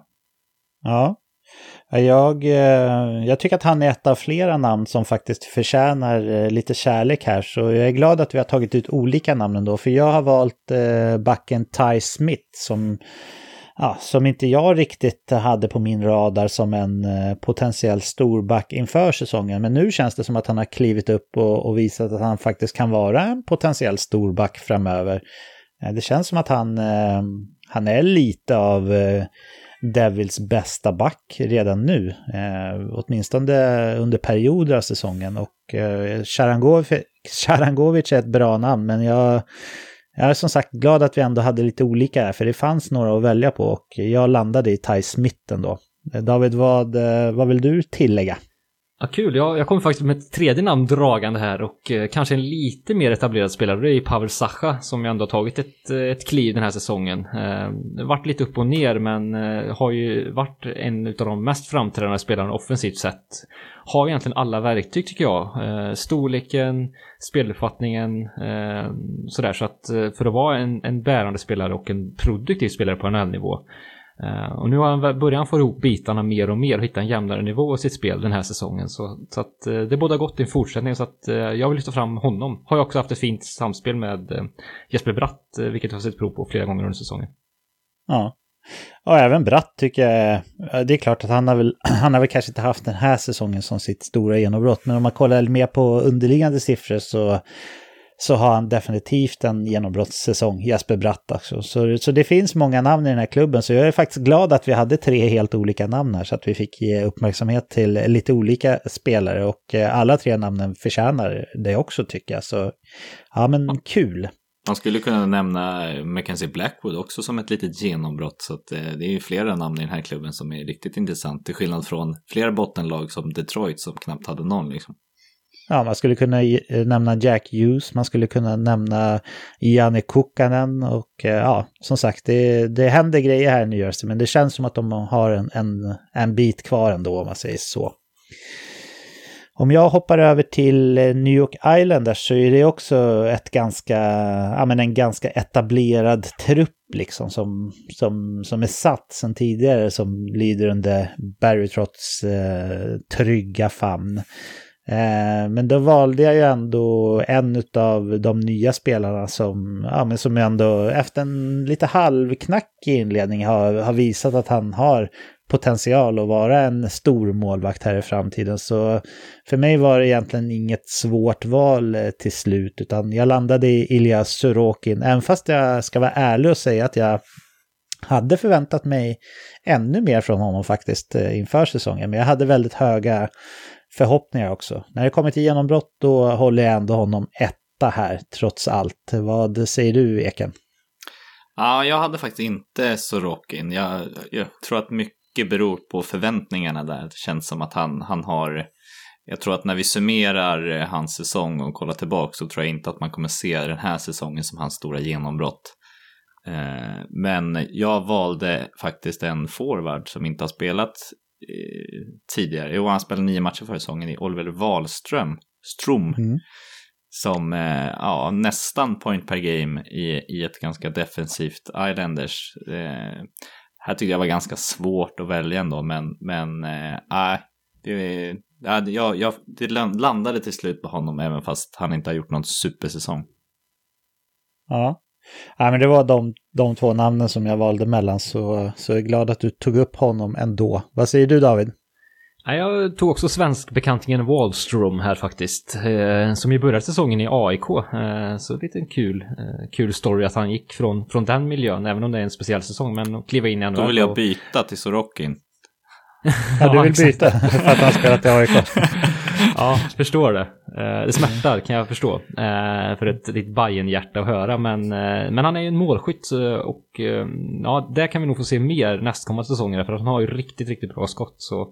Så kul att se att han börjar etablera sig på en nivå nu. Ja, det var ju en period där han gjorde mål i, tror jag, typ 5, 6, 7 matcher i rad. Och han hade under 11 minuters speltid varje match. Så ja, det finns helt klart potential där. David, New York Rangers, vad hittar vi där hos dig? Ja, här har jag ingen räv bakom örat, men jag har väl en räv i mitt val. Och det är ett ganska självklart val såklart. Det är ju Adam Fox här som är tokgiven som årets genombrottsspelare för mig här i alla fall i Rangers, som ju har gått från förra säsongen smyget igång lite grann och varit bra, men den här säsongen ju har blommat ut fullständigt.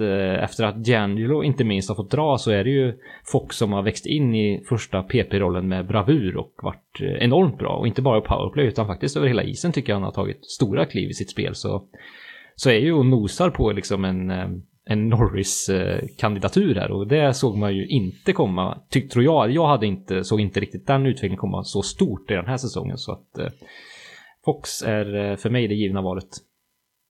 Ja, och vän av podden vet ju sedan tidigare att Adam Fox är en spelare som jag har hypat till astronomiska nivåer ända sedan han valde att skriva kontrakt med Rangers efter att ha haft en lite annorlunda väg in i ligan kan man ju säga ändå. Valde inte sin draftade klubb, blev tradad, lämnade där också och skrev på kontrakt när han fick det. Och för mig kommer det absolut inte som någon överraskning att Adam Fox är en topp back i ligan. Jag ser honom absolut som en spelare som ska kunna vara med och kriga om Norris både i år och många år framöver. Och han är inte bara en one-trick pony, att han är duktig i det offensiva, utan han är väldigt bra i alla delar av spelet, Adam Fox. Men den här säsongen är definitivt den säsongen när han har blivit ett namn som så här, är mer household som toppnamn. För mig har han varit det redan innan, eftersom att det är en stor personlig favorit. Men inget snack om att Adam Fox har fått sitt genombrott den här säsongen. Och jag är nästan helt säker på att han kommer vara en av 3 nominerade för Norris Trophy när det väl beger sig. Vad säger du, Eken? Hittade du något annat namn eller håller du med om Adam Fox? Nej, jag håller definitivt med om Adam Fox. Det är den som har verkligen haft sitt stora genombrott i år. Och bara att han är med och tampas om nämns i samma namn som Norris Trophy, så är det grymt imponerande. På försäsongen så ryktades ju mycket om att det var D'Angelo som var den offensiva, stora, tunga backen liksom. Och det kändes som att det skulle bli ett tungt avbräck när de blev av med honom liksom, inte rent liksom lagmoralmässigt men poängmässigt, men han har ju verkligen steppat upp och visat att ja, det är ingen som saknar D'Angelo nu. Det här är verkligen ett lyft för laget som kan förlita sig på honom i många år framöver. Ja, jag gör en chansning på en bra segway här som jag inte vet om den går hem riktigt än. Men på tal om Norris Trophy så är det dags för Ottawa Senators. Vilket namn har du valt där, Eken? Ja, nej, men den gick faktiskt hem. Jag plockade Josh Norris som har egentligen sin första riktiga säsong i ligan. Och i ett ganska dåligt Ottawa så snittar han över 0,5 poäng per match. I sin rookie-säsong. Så att, det är riktigt bra jobbat. Jag tycker att det fanns en del namn i Ottawa som ändå var lite intressanta. En sån som Tim Stützle ska man inte glömma bort. Men jag tror, som jag pratade om innan, att summerar man Stützles karriär så kommer det inte vara den här säsongen man ser tillbaka som hans genombrottssäsong. Men jag plockade Norris. Ja, han var skönt. Då gick min lilla segway hem där också. Podway-proffs. Ja, eller hur? I alla fall i korta perioder om man säger så. Och jag valde också Josh Norris. Han är ju en sån här spelare som har levererat väldigt bra på andra nivåer. Jag tror att han spelade AHL förra säsongen och var en av de starkaste poängplockarna i hela ligan då. Hur som helst så har han lyckats bra på andra nivåer. Och kul att han har visat att han håller även på högsta nivån. Och Ottawa har ju minst sagt en spännande framtid som kommer här. Och Norris kommer vara en ganska viktig del av den även fortsättningsvis. Så jag håller med om det. Jag har också valt Josh Norris. Hur ser det ut hos dig, David? Det fanns ju som sagt lite olika namn att välja på här. Ja, jag valde mellan Norris och spelaren jag tog. Och spelaren jag tog var ju hans parhäst Drake Batherson, som ju oftast är den som avslutar, med Norris som speluppläggare och passningsgeni. Så att Batherson är ju den större målskytten av de två. Och liksom Norris haft en fin AHL-karriär, men nu lyft liksom spelet till nästa nivå, NHL-nivå, gjort det riktigt bra. Så kul att Ottawa man har ju mycket spännande i pipen som börjar etablera sig på den här nivån och göra avtryck, och Batherson liksom Norris är ju två som står ut, och Stützle såklart. Så att, nej, det finns en spännande framtid i Ottawa. Det är ju som vi har pratat om så många gånger förr, det är bara ägarskapet i klubben som känns svajigt, och hur man ska bedöma det och sett till hur spelarna kommer stanna över tid och sådär. Men av det vi ser nu så känns det jättespännande. Mm.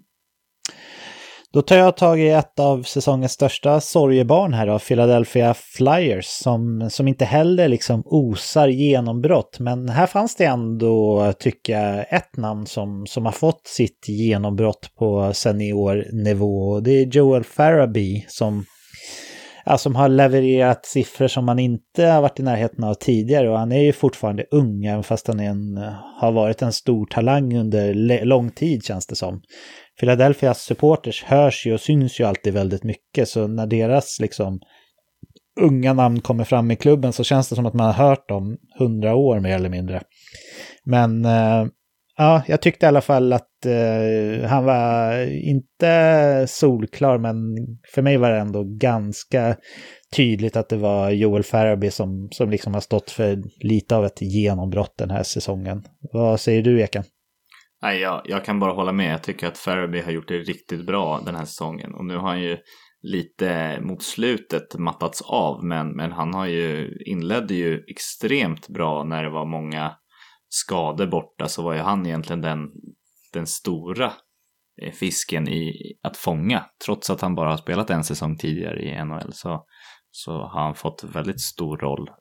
Jag tyckte egentligen att det var ganska självklart. Jag tyckte inte att det fanns något riktigt namn som kom ikapp honom. Nej. Håller du med, David? Ja, jag instämmer helt där. Jag har precis samma namn, Farabee där. Mm. Då låter jag dig behålla ordet, David, så får du berätta vem Pittsburgh Penguins har som genombrottsnamn. Det här är ju också en klubb som har en väldigt etablerad spelartrupp, så ja, spännande att höra vem du landade i här. Ja, den här säsongen tycker jag, man pratar ju ofta om att Pittsburgh är så framtunga och att men man har bara sina two-headed monster och kanske inte så mycket mer därtill offensivt sett vad det gäller poängproduktion och sådär. Men den här säsongen tycker jag vi får se att man ju faktiskt har en ganska bra bredd på forwardsplats, och inte minst då i vår lettiske vän som jag faktiskt vill lyfta fram här, Theodors Blugers, som ju har klivit fram stort i vissa matcher och avgjort dem till Pittsburghs fördel. Är ju en bra defensiv forward framförallt kanske, men har även visat att han har offensiva instinkter den här säsongen och kunnat chippa in för att just ge den här betydelsefulla bredden som Pittsburgh har behövt när man haft en hel del skador. Så jag vill lyfta fram Theodors Blugers här. Det tycker jag är en liten solskenshistoria. Ja, men det är kul och bra namn. Jag tänkte nog inte riktigt på honom när jag skulle välja ut i Pittsburgh här. Utan jag valde Jared McCann, som jag tycker under Malkins frånvaro här har han liksom tagit ett kliv rejält och visat att han såklart inte kan fylla ut Malkins enorma skor, men jag är förvånad över att han har gjort det så pass bra ändå när Malkin har varit borta. Nu har de ju fått in Jeff Carter också, så McCann har fått spela ytter, men under en ganska lång period ändå så var ju han lagets andra center, och det är ju historiskt sett en väldigt viktig roll för Pittsburgh för att de ska nå framgång, och han har gjort det väldigt bra. Han har tidigare säsonger varit ganska bra också, men jag tycker ändå att han har fått lite av ett genombrott den här säsongen, så jag landade i Jared McCann ändå. Vad säger du, Eken? Men jag kollade faktiskt på samma namn som David i Bluger. Tyckte att han har gjort det jävligt bra. Han har faktiskt varit en sån här som han fick inte spela så mycket i början, och sen så har han kommit mer och mer mot slutet, och han ligger ganska bra i den interna poängligan också, trots att han har färre matcher spelade. Så att jag tycker att han är en sån som jag inte hade koll på innan. McCann var ändå en sån som jag kände till och som var lite ett namn, men jag valde till slut med Bluger. Ja, men ni har nog rätt där. Det kanske ska landa i vår lettiska vän trots allt. Men fick jag ge McCann lite kärlek också. Eken, San Jose Sharks, ytterligare en klubb som inte osar genombrott direkt, men kanske finns något spännande namn här ändå. Vart landade du i där? Ja, Det är som du säger, här är ganska många, har varit många talanger som har varit på väg upp och de har en del tunga namn som har varit länge i klubben. Men jag valde till slut på backen Mario Ferraro som har fått, tycker jag, ett litet genombrott. Det har hela tiden pratats om att det är Burns och Karlsson och kanske Vlasic som har varit de här tunga backarna som har fått de stora minuterna. Men nu är det Ferraro faktiskt där uppe och nosar bland minuterna och får spela nästan 23 minuter per match. Och jag har väl nästan petat ner Vlasic från den topptrion av backar i alla fall. Så det tycker jag är ett namn att nämna.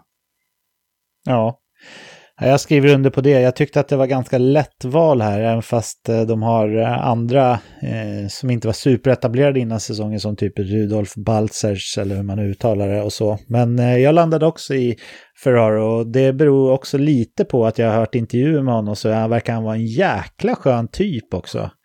Rolig och pigg och alert och liksom smart i sina svar och sådär. Så ja, men det har blivit lite av en favoritspelare att följa framöver här. Sen är finns det ju lite bromsklossar i den här klubben som kanske står igenom för ett stort brett genombrott. Men jag tycker Ferraro är ett väldigt bra val och jag gör det också för att jag valde honom.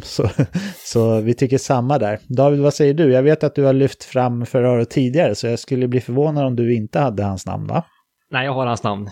Så jag håller med i allt ni säger där. Kul med något fräscht namn på San Joses backsida. Den är ju ganska väletablerad och lite trött i övrigt, får man ändå tillstå. Så jättekul att de får fram något nytt och fräscht där. Ja. Då hoppar jag vidare och ska ta ut ett namn från St. Louis Blues. Det är ju ytterligare en hockeytrupp som är rätt etablerad och sådär. Så inte jättelätt att välja. Det slutade i att jag till slut valde Jordan Kyrou som årets genombrott. Jag tycker inte att det finns något tydligt namn här som liksom sticker ut på något sätt, utan det har varit perioder liksom när det har det varit olika spelare som har varit bra. Så det är inte jättelätt att välja, men Jordan Kyrou har ändå levererat bra siffror här under säsongen och har visat att han under perioder i alla fall kan axla ett ganska stort ansvar i den här klubben. Så det fick bli så för min del. Vad säger du, Eken? Ja, men Kyrou är ett bra namn och jag tog faktiskt också honom. Och egentligen så är det en superstark inledning när han snittade nästan point per game. Och fick ganska lite speltid. Sen när han började klättra upp lite och få mer speltid så visade han att han inte riktigt klarade det. Och sen så har han fått lite mindre speltid igen och börjar leverera, så att han har en väg att gå, men jag tycker att det är den enda egentligen som har gjort ett riktigt genombrott i klubben i alla fall, så att jag valde också honom. David, håller du dels med om att det var svårt att hitta något solklart namn här och sen dels också om du håller med om Kyrou? Ja, jag håller helt med. Det finns ju några klubbar som har de här som är lite mer äldre struktur. Och det här är ju definitivt ett sånt lag. Så att Kyrou är ju liksom den som man känt i alla fall att han har tagit ytterligare ett kliv. Jag hade ju kanske hoppats att Robert Thomas skulle vara, nu har han ju varit ganska skadedrabbad den här säsongen, haft problem sådär, men att han skulle vara en genombrottsspelare, men där får vi nog vänta något ytterligare år, tyvärr då, på grund av skador inte minst. Men Kyrou har ju visat offensiva instinkter som är härliga att se, kan bryta mönster, och det är roligt att se, och behöver St. Louis som ju är kanske ett lite mer av ett brunkargäng om man ser till helheten annars då. Ja, men på tal om etablerad spelartrupp och jada, David, Tampa Bay, vem valde du ut där? Ja, här är det otroligt svårt, måste jag säga. Det är nog det kanske laget som har varit allra svårast för mig, tyckte jag, för att det känns inte som att det finns något givet namn. Så att nej, det var väldigt svårt, och det här är kanske inget liksom, av den anledningen så kanske det här känns blir lite fel, men på backsidan där man ju har blivit liksom lite urholkade efter Shattenkirks försvinnande från klubben när han gick till Anaheim, så tycker jag ändå att Cernak har tagit ett större och större ansvar på backposition. Tillsammans med Jan Rutta får vi faktiskt också nämna här, men Cernak landar jag i till slut, som ju har tagit ytterligare kliv i sin utveckling tycker jag, och visat sig mer och mer gångbar. Så att jag vill lyfta fram honom här. Ja, men det är ett bra namn. Alltså hela den här spelartruppen är ju ganska så etablerad om man räknar bort den här killen med dubbelnamn här som efternamn som har fått spela första kedjan här. Vad heter han? Åby Calais eller vad heter han? Han är i alla fall ett nytt namn. Dover Calais, det är något annat. han heter väl någonstans emellan Dover Calais, heter han inte det? Ja, det måste hur vara som helst. Ja, hur som helst så han är väl ett av få nya namn liksom i Tampa Bay, men han har inte spelat tillräckligt för att kunna liksom ha ett genombrott i min bok i alla fall, utan här tänker jag liksom så här, vilket namn har blivit mer household under året som fler känner till och som liksom känns som en erkänt duktig spelare, och då landade jag i Johnny Gourde som jag tycker har en bättre säsong än vad han tidigare har haft, och det är klart att det är lättare att få en större roll också när Kucherov har varit skadad hela säsongen och Stamkos har varit skadad här på slutet. Så ja, det är inget riktigt genombrott, men jag tycker inte att det finns något heller. Så jag gick på vilket namn som jag tänker kanske har blivit lite mer household, och då landade jag i Johnny Gourde trots allt. Vad säger du, Eken? Nej, jag håller med båda. Det här var ju extremt svårt, och det är ju inte en klubb som ska ha massa genombrott nu. Det här är ju en klubb som ska vinna nu, och de ska ha en massa stjärnor liksom. Så att, men med det sagt så plockade jag faktiskt också backen Erik Cernak som jag kollade lite på, som ligger i toppen på plus minus i det här laget. Och det får man väl ändå se som att man inte hade tänkt på förhand att han skulle vara en sån spelare som ligger i toppen där. Så att, Cernak ska ha lite cred i alla fall, så att han valde jag. Ja, och det har han fått nu också. Jag gissar ändå, Eken, för det är du som får behålla ordet här, att det inte var jättelätt att välja ut en spelare från Toronto Maple Leafs heller, va? Nej, det här tyckte jag var väldigt svårt att göra, och det är som du säger, det här är också bara namn som de har ju nästan gjort tvärtom. De har ju bara plockat in gamla rävar i botten 6 liksom, och i de lägre kategorierna, så att där finns det inget Joe riktigt. Thornton tycker jag har fått ett riktigt genombrott ändå.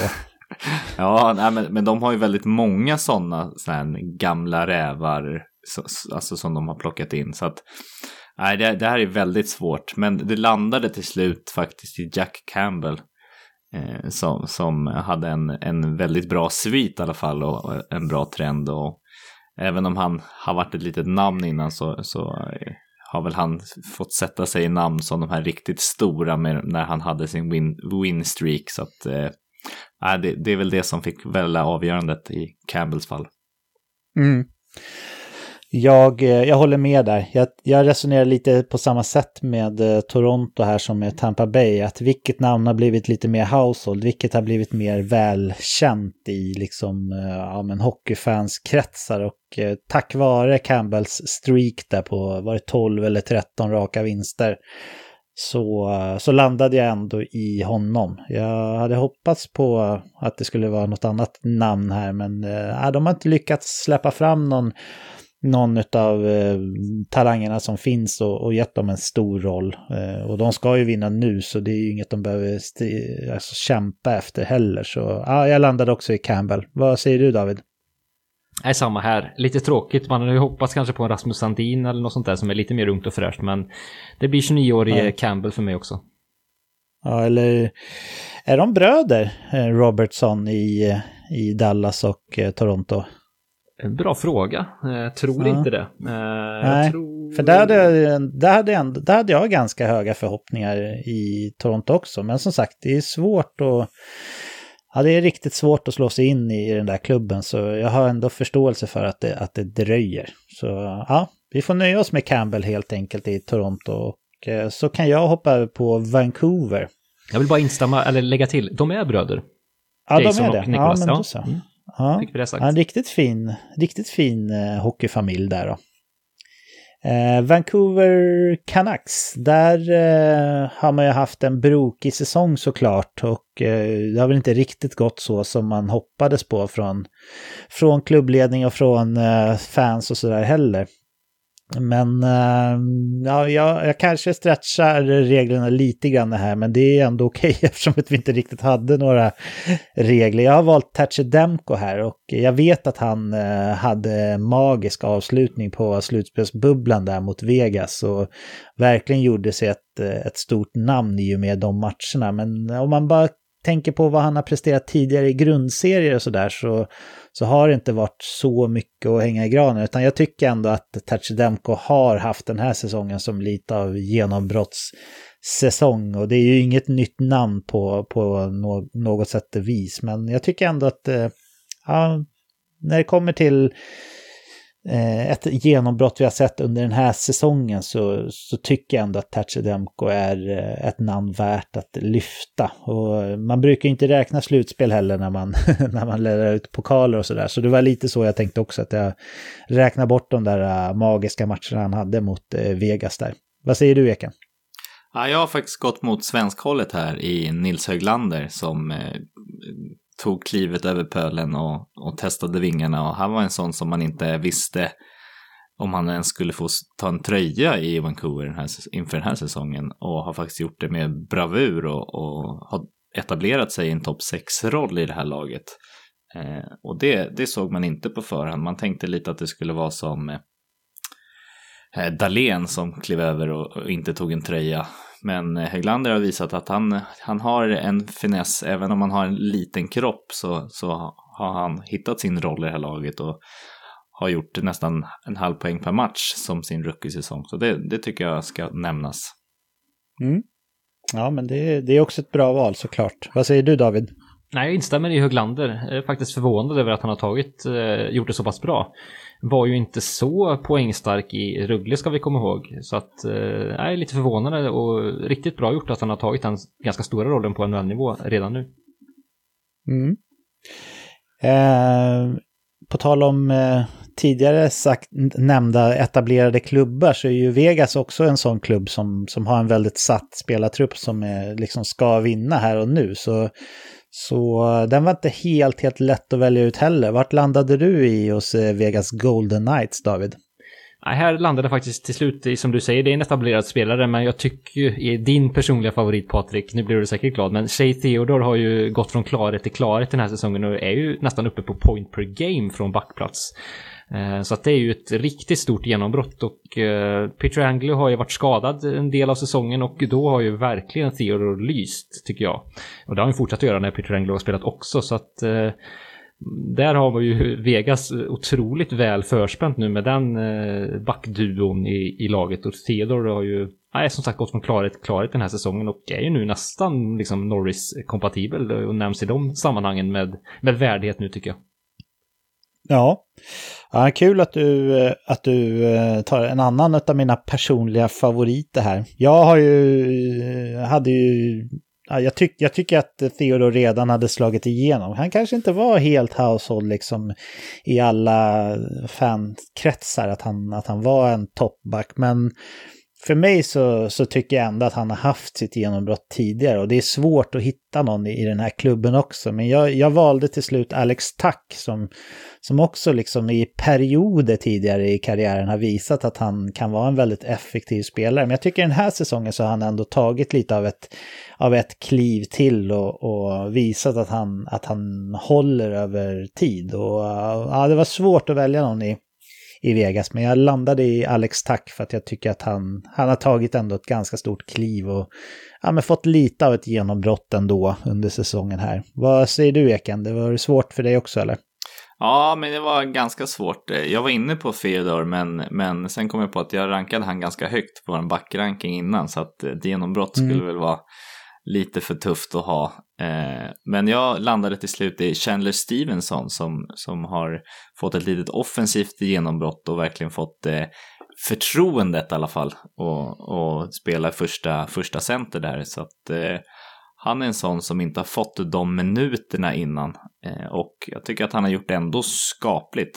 Han borde kunna ha gjort mycket mer, men Han pacear nästan 60 poäng och det hade jag nog inte sagt om en Chandler Stevenson innan säsongen. Så. Nej, eller som fjärde line brunkare i Washington så hade man inte heller kanske trott på det. Så ja, men det är också ett bra namn. Som sagt, det är svårt att välja de här riktigt etablerade klubbarna. Och på tal om etablerade, så den äldsta tror jag spelartruppen i hela ligan är ju Washington Capitals. Så du Eken kan få väl berätta vem du valde ut ifrån Washington här. Ja, här var det ju extremt svårt. Det är ganska många namn som diskvalificerar sig och får ett genombrott här.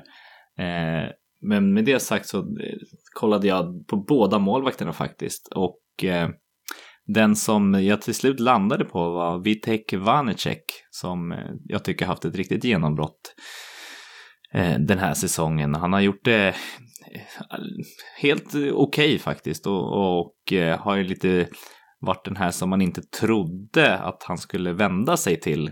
På försäsongen var det ju Samsonov och Lunkan när Samsonov skulle se och lära.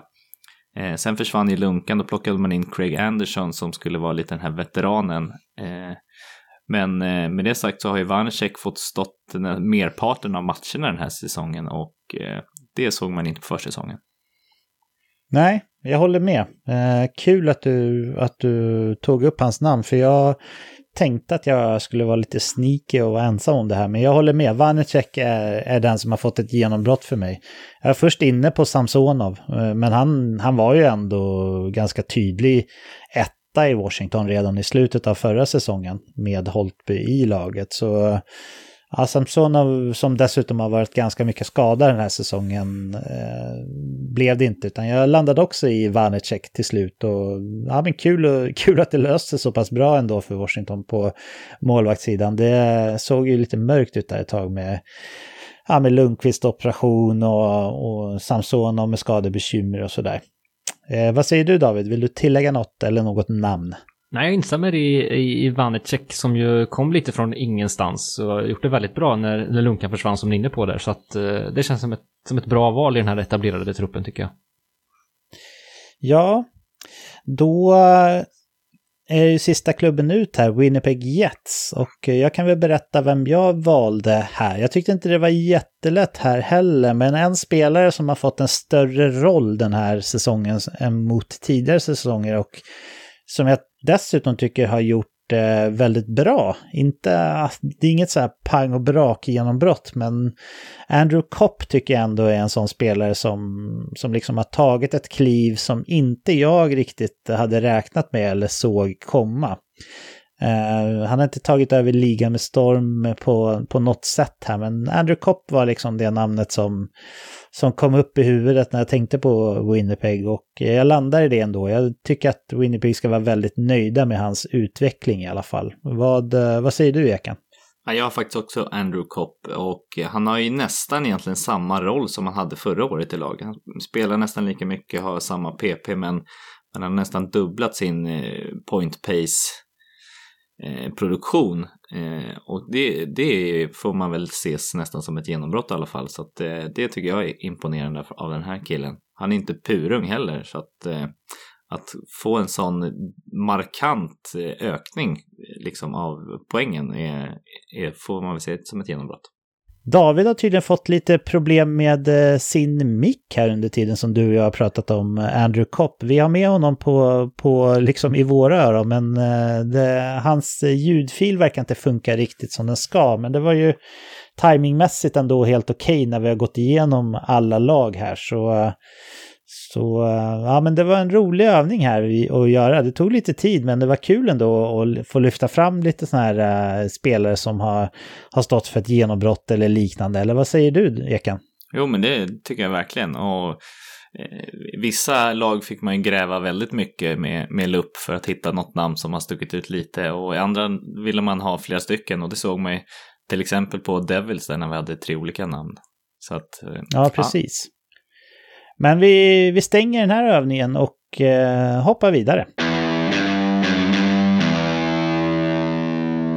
Och då har vi tagit oss igenom ännu en spännande vecka här med intressanta diskussioner, och det är dags för oss att sy ihop säcken Eken, vill du skicka med några uppmaningens ord till våra fina lyssnare innan vi trycker på stoppknappen?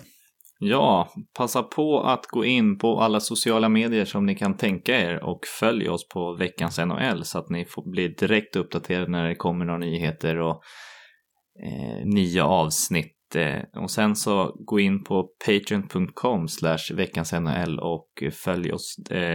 Bli Patreon där så får ni tillgång till lite extra material och även framöver lite spännande nyheter i form av en fantasyliga och lite andra nyheter.